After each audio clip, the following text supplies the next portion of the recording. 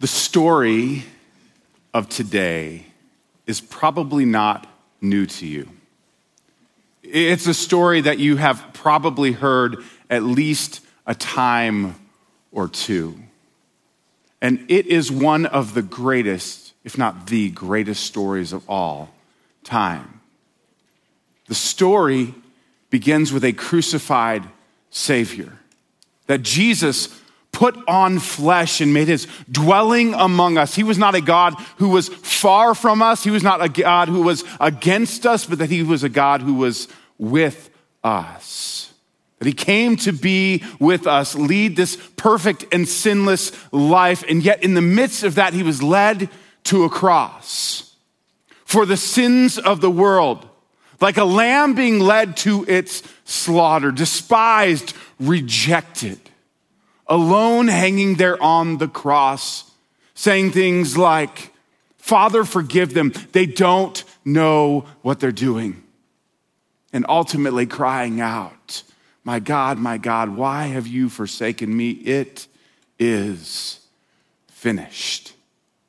And as he breathed his last, the sins of the world were upon his shoulders, and in his death, he became the atoning sacrifice, the sacrifice once and for all for the sins of the world, that those who would put their belief in that would be saved from their sin. He hung there lifeless for your sins and for mine. It's your sins and my sins that put Jesus on that cross. And as they carried his body to the grave, the sense of hopelessness must have bubbled up in his followers and his disciples as they placed his dead body in that grave, as they rolled the stone in front, as they sealed that tomb. Hopelessness must have crept into their story. Where was God in this moment? And there was a moment of silence, a moment of questioning, a moment of wonder, a moment of doubt, until the very first day of the week when some of those followers came back to the tomb to find that the stone had been rolled away and to hear the message, "He is not here. He has risen," just like he said he would. He walked out of that grave and into glory. And on the cross, he redeemed us from our sin. And walking out of the grave, he redeemed us from death itself. That if we put our trust and our faith and our hope in Jesus Christ, we have nothing to fear. No sin is too great for us, and death has no sting. That is the story that we celebrate this morning. The story of resurrection, of a resurrected Savior, Jesus Christ. But I want to tell you a second story, because we've been talking in the last couple of weeks about Jesus being something, about him being enough. We've been saying Jesus is enough. Jesus is enough in the midst of your circumstances. Jesus is enough in the midst of your situation. Jesus is enough in the midst of your broken relationships, your broken finances. Jesus is enough. Even if you don't believe that Jesus needs to be enough, he's still enough for you. And we've been exploring this in different ways and asking this question, is Jesus really enough? And I want to tell a second story of resurrection that would inform maybe your story. It's found in John chapter 11.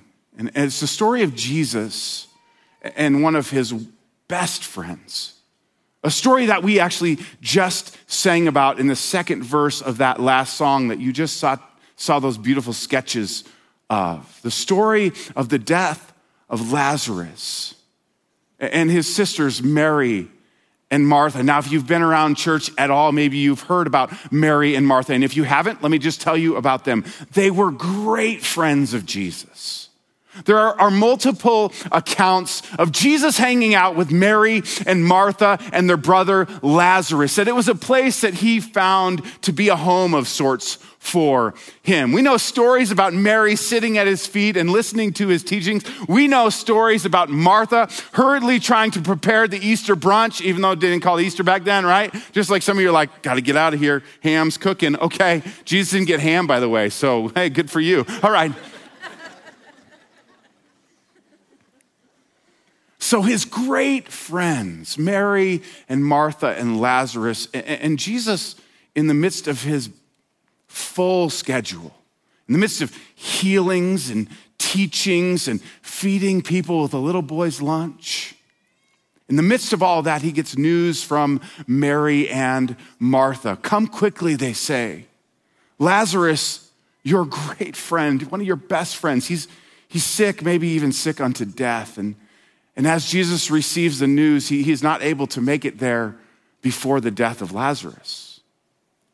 So there's this moment where Mary and Martha must have been wondering, why didn't God show up? In the same way that the disciples must have been wondering between the cross and the first day of the week, where is God in the midst of this? Sometimes it feels like God hasn't shown up, like God may never show up, and yet he still has a plan. You see, Jesus shows up to Mary and Martha, and in this beautifully tender moment, he enters into grief with them. He weeps with them. And you can almost imagine the picture of Jesus looking them in the eye and having this conversation, and maybe even them saying, Jesus, why didn't you get here earlier so you could have saved our brother? And then Jesus responds by saying this. Jesus said to Martha, your brother will rise again. And Martha answered, I know he will rise again in the resurrection of the last day. And Jesus says to her, no, listen. I am the resurrection and the life. The one who believes in me will live even though they die. Let me say that again. Jesus said to her, I am the resurrection and the life. The one who believes in me will live, even though they die.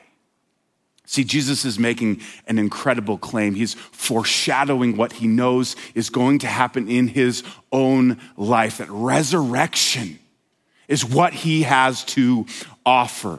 That life beyond this life, a life of glory, is in store for those who put their hope and their trust in him. And he knows what's coming. He knows that in him is found resurrection. In him is found life. And ultimately, that's what led to the cross. Because he claimed that he was the resurrection. He claimed that he was the life. He claimed that he was the one who could forgive sins, and ultimately led him to the cross because they kept saying, well, who can do that except for God? And I think Jesus, in the back of his head, thought, that's exactly my point. He said, I am the resurrection and the life. What would you have thought in that moment? He's kind of alluding to the fact that Lazarus might live again. Would you have had some questions? I mean, I know I would have.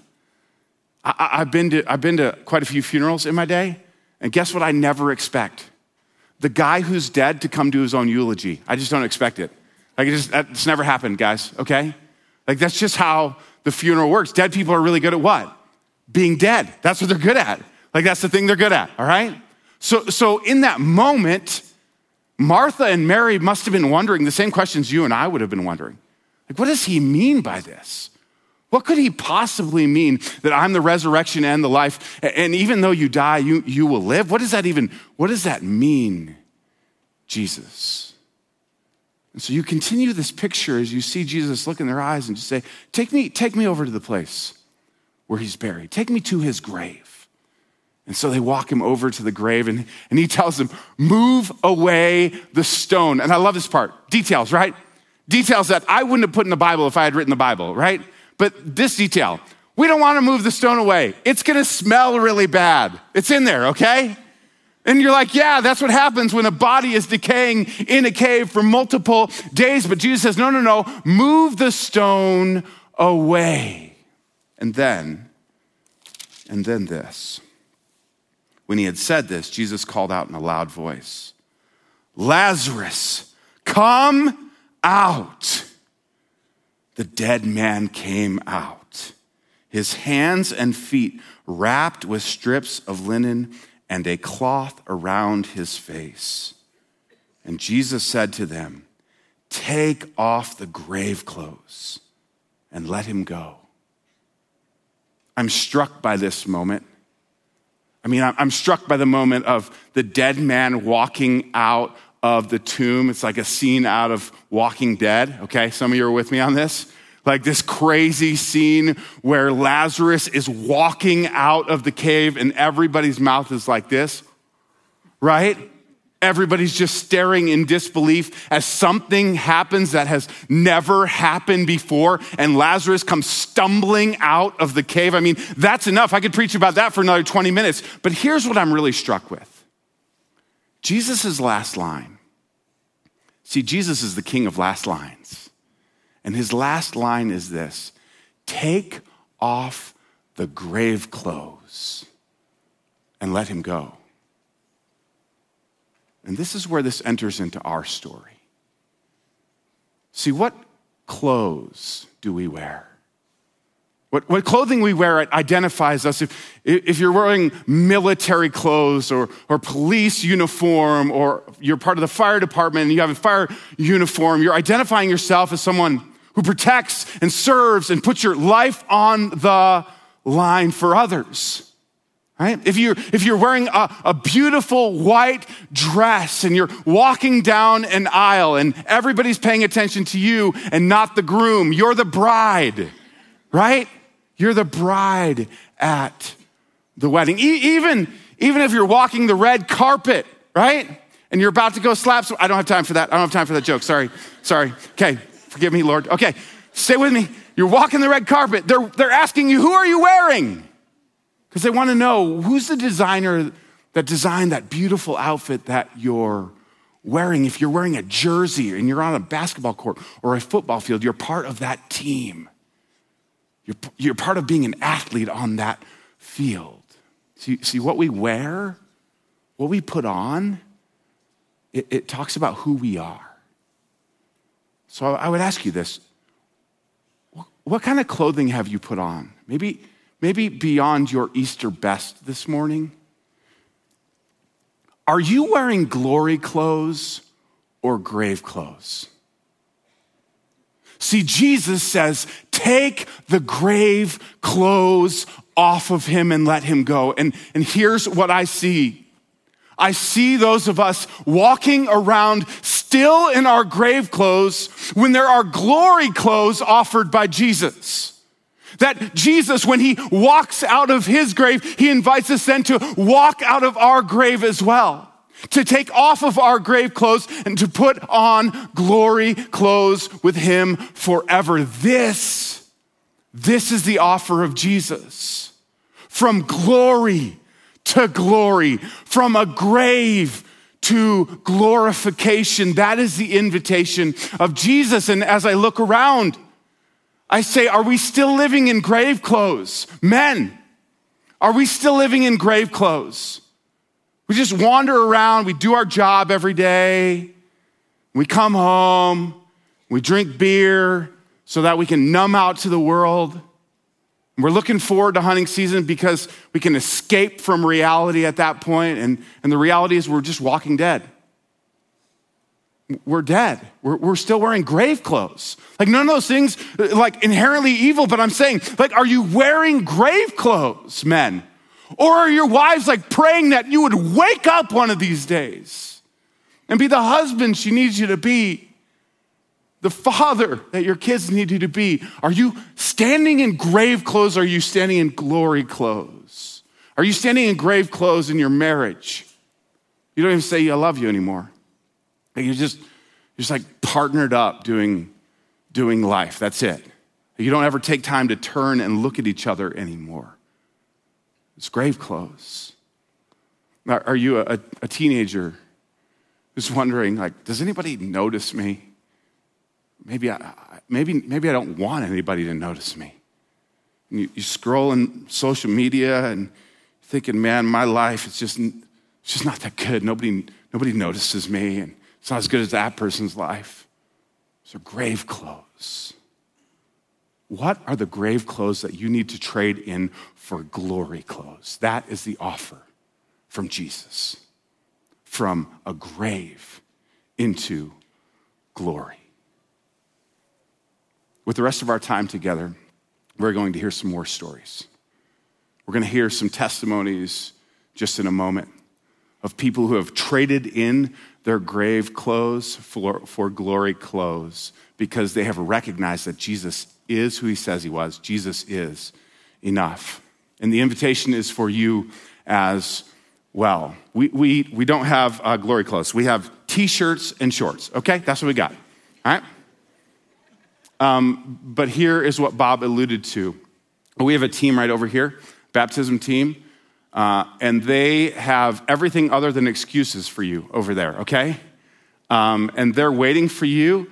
And during this testimony time and during some of the songs, if God is stirring in your heart, this could be your moment. I would say, do not wait. Do not wait. Step out of that grave and into glory. Get over there with them. They'll get you all ready. We've got all the details taken care of. We want this to be a moment that can bring new life within you.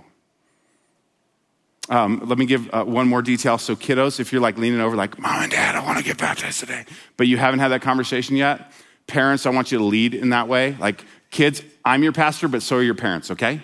So I want you to have a really good conversation with them. We've got really cool baptism this summer in the summer in the river as well.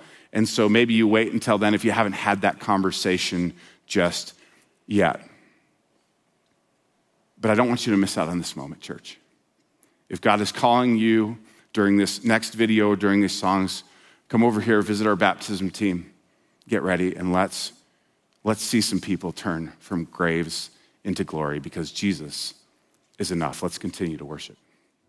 Thanks for engaging with this content. If it was encouraging to you, we'd love for you to leave a review. Hit that subscribe button and share this content with others. We'd also love to connect with you. The best place to do that is journeyweb.net. Don't forget to follow us on YouTube, Facebook, and Instagram. Just search Journey Church Bozeman and you'll find us there. If you'd like to give to our ministry, you can do that now at journeyweb.net/give. Once again, thanks for engaging with Journey Church.